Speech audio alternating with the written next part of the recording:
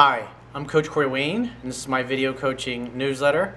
And the topic of today's newsletter is going to be 10 years with stupid husband. Yes, you heard that right. And no, that's not my title. It was actually the guy who sent the email in. That was his title. Most of the time when I get emails these days, guys are coming up with titles that they think would be good ones. Sometimes they're really good and sometimes they're not. And this one, I thought it was a great headline. One of the reasons why I chose the email. So this particular guy, he's been with his wife 10 years. He said the first 7 years he was an asshole. But the last 3 years, he's been much better. So he had this incident with his girlfriend, and I guess apparently there's every once a year or every couple. He said basically the last 3 years he's had several times like this where he's really nice to her and she's just kind of in a bitchy mood.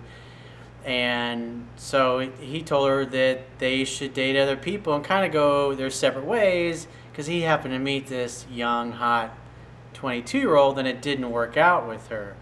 So it's an interesting pickle that this guy's in because now he's like, I got to get my wife back. So I got a quote that I wrote in this particular topic because there's obviously a lot of things going on in this guy's life. He even mentions at the end of his email he thinks he may need some therapy, which sounds like it'd probably be a good thing for him. A good therapist, good psychologist is, for people that feel like they need somebody to talk to and they need some help with something.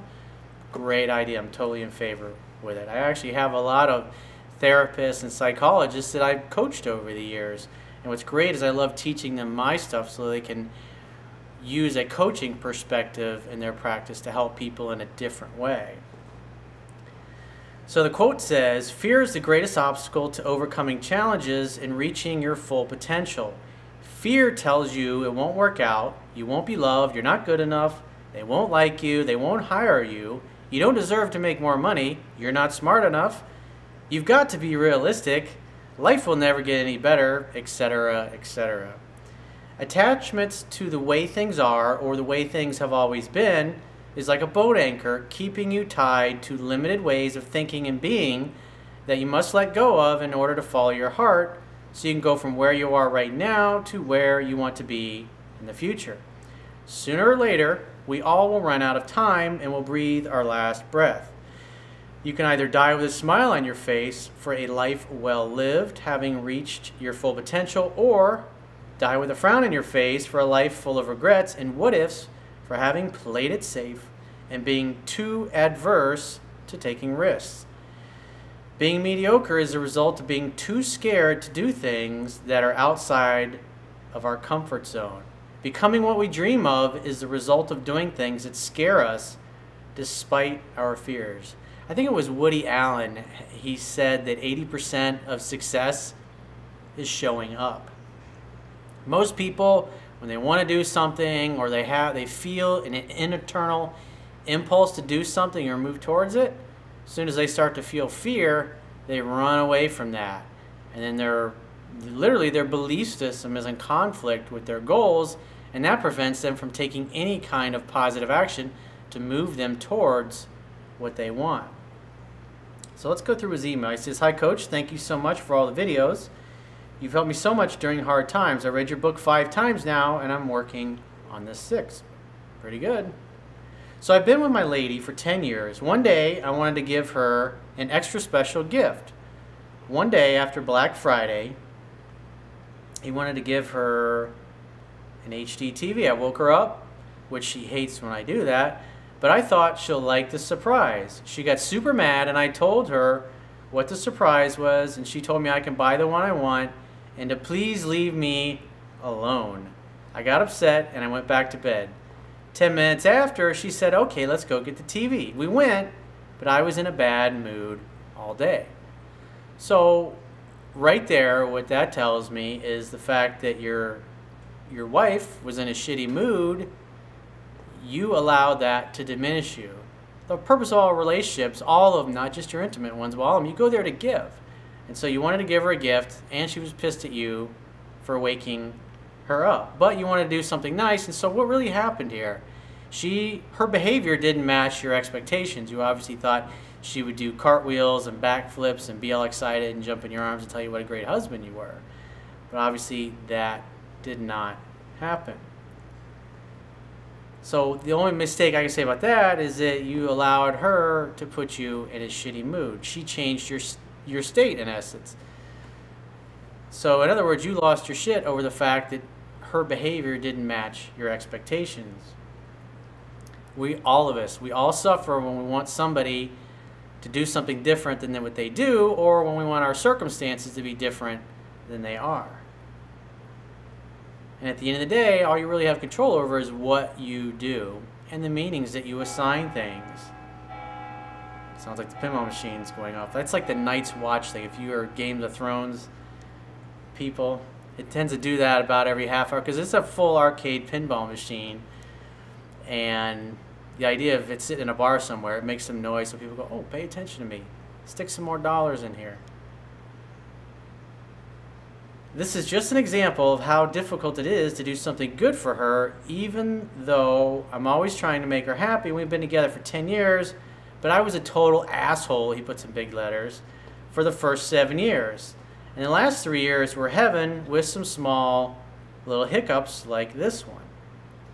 The next day, I covered a shift in my work. I'm a bartender, and I was still upset about the TV. And so I met a new, younger girl, 22, and she knocked my socks off. We dated for 2 weeks.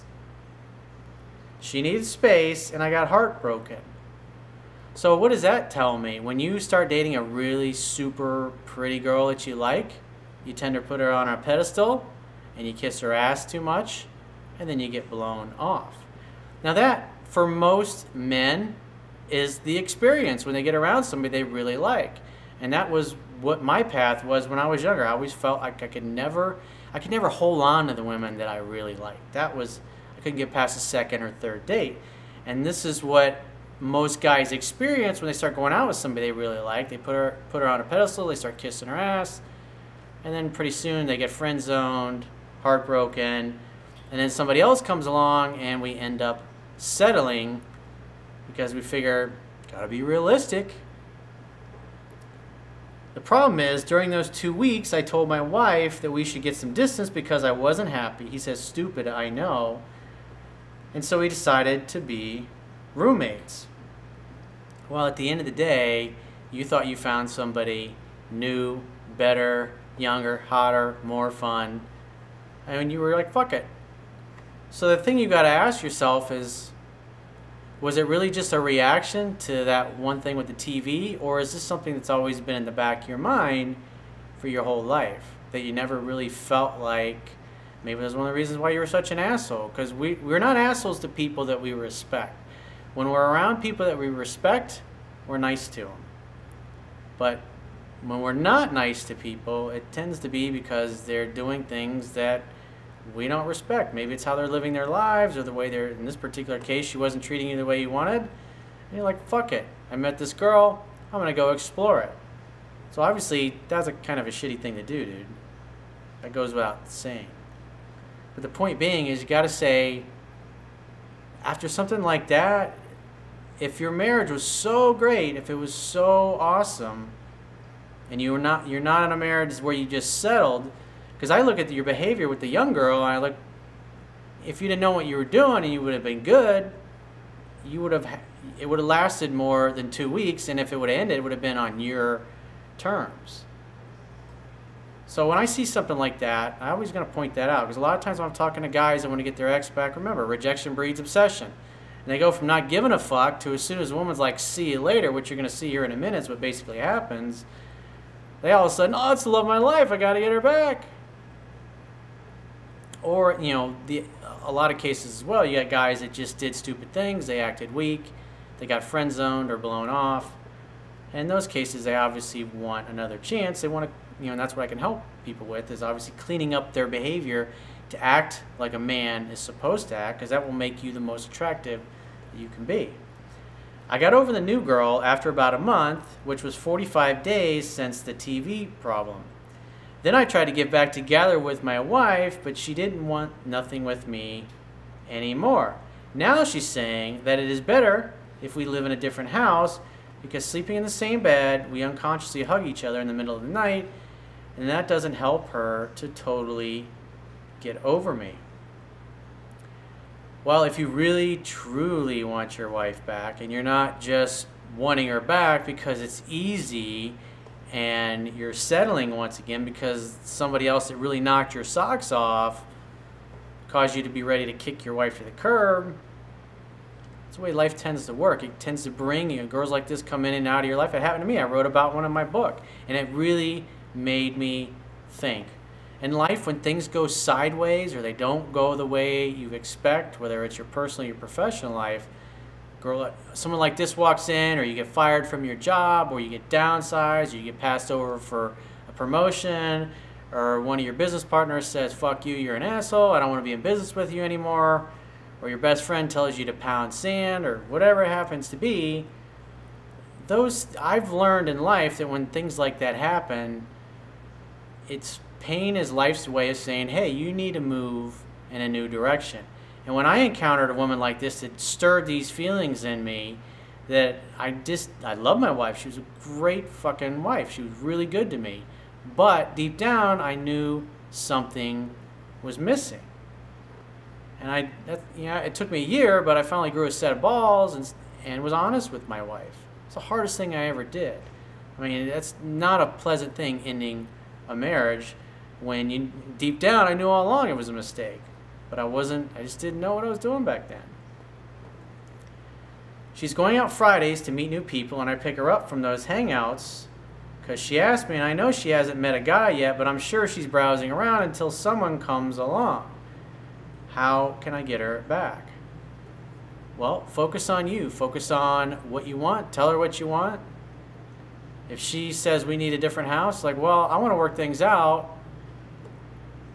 I don't want a divorce. I don't want to split up. But if you want to leave and go rent somewhere else, that's fine. But I'm here, and this is what I want. Be playful. Be fun with her. But like I said, deep down, I mean, do you really want your wife back, or are you really just wanting her back because you haven't found anybody better? And unfortunately, that's what most people do in relationships. Is they're like, well, it's not what I really want, but I guess it's okay. I guess they're all right for now. We talk ourselves into it. We bullshit ourselves. And at some point in life, you're going to realize, now I've been lying to myself. And at least in my case, after a year, I was finally willing to wake up and no longer lie to myself. I just couldn't do it anymore. It wasn't fair to me. It wasn't fair to her. And I certainly didn't want to have kids with her and then fuck the kids up, because then I'd be repeating the same mistake that my own parents had made. I know I'm an idiot and I need another opportunity. Should I get out of the place? Absolutely. If you're trying to get her back, no. You're the rock. You're the mountain. You're not going anywhere. This is our home. I love you. I want to work it out. I'm sorry. It was an asshole. I shouldn't have said it. Maybe by the time you read this, I'm out of the house. She still texted me and called me during the first 3 weeks and made my laundry and breakfast still, but she doesn't do that anymore. And now I know I'm out for good, and I realize I'm an idiot for letting her go. What should I do? Well, obviously review what I wrote and shot in the video, 7 Principles to Get an Ex Back. But at the end of the day, if she doesn't want to give you another chance and she moves out and leaves, I mean, as far as the divorce goes, let her drive that train. I wouldn't go get a divorce attorney to do any of that. Just say, I want to work it out. Call me if you change your mind if she happens to move out. But I would not be the one to leave. I really need your help. I'm browsing for a therapist also because I can't stop crying, and I don't think it is for her only. There's some shit in my life that hurts deeply. Well, I would say after reading that statement, calling and reaching out to a therapist is a great idea for you, because really you got to fix you. You got to take care of you first. You got to be the kind of person that you want to attract. And whether it's you get your wife back, or, I mean, if I was a betting man, because I've been doing this a long time, and I went through the same things that you were going through, questioning, staying with her, leaving, staying with her, leaving, going back, leaving, is that I would say deep down, if you're like most guys, you've never been with the kind of quality of woman that you really felt like you deserved. And this young, hot 22-year-old came along and stirred that within you. Those are the kinds of things that happen. It's the universe's way of saying, pay attention. Because at the end of the day, human beings are driven by our emotions. And we use logic and reason to justify our purchase. And if we really feel something that's really strong internally, emotionally regarding our heart, we got to listen to that, because our feelings are always our truth.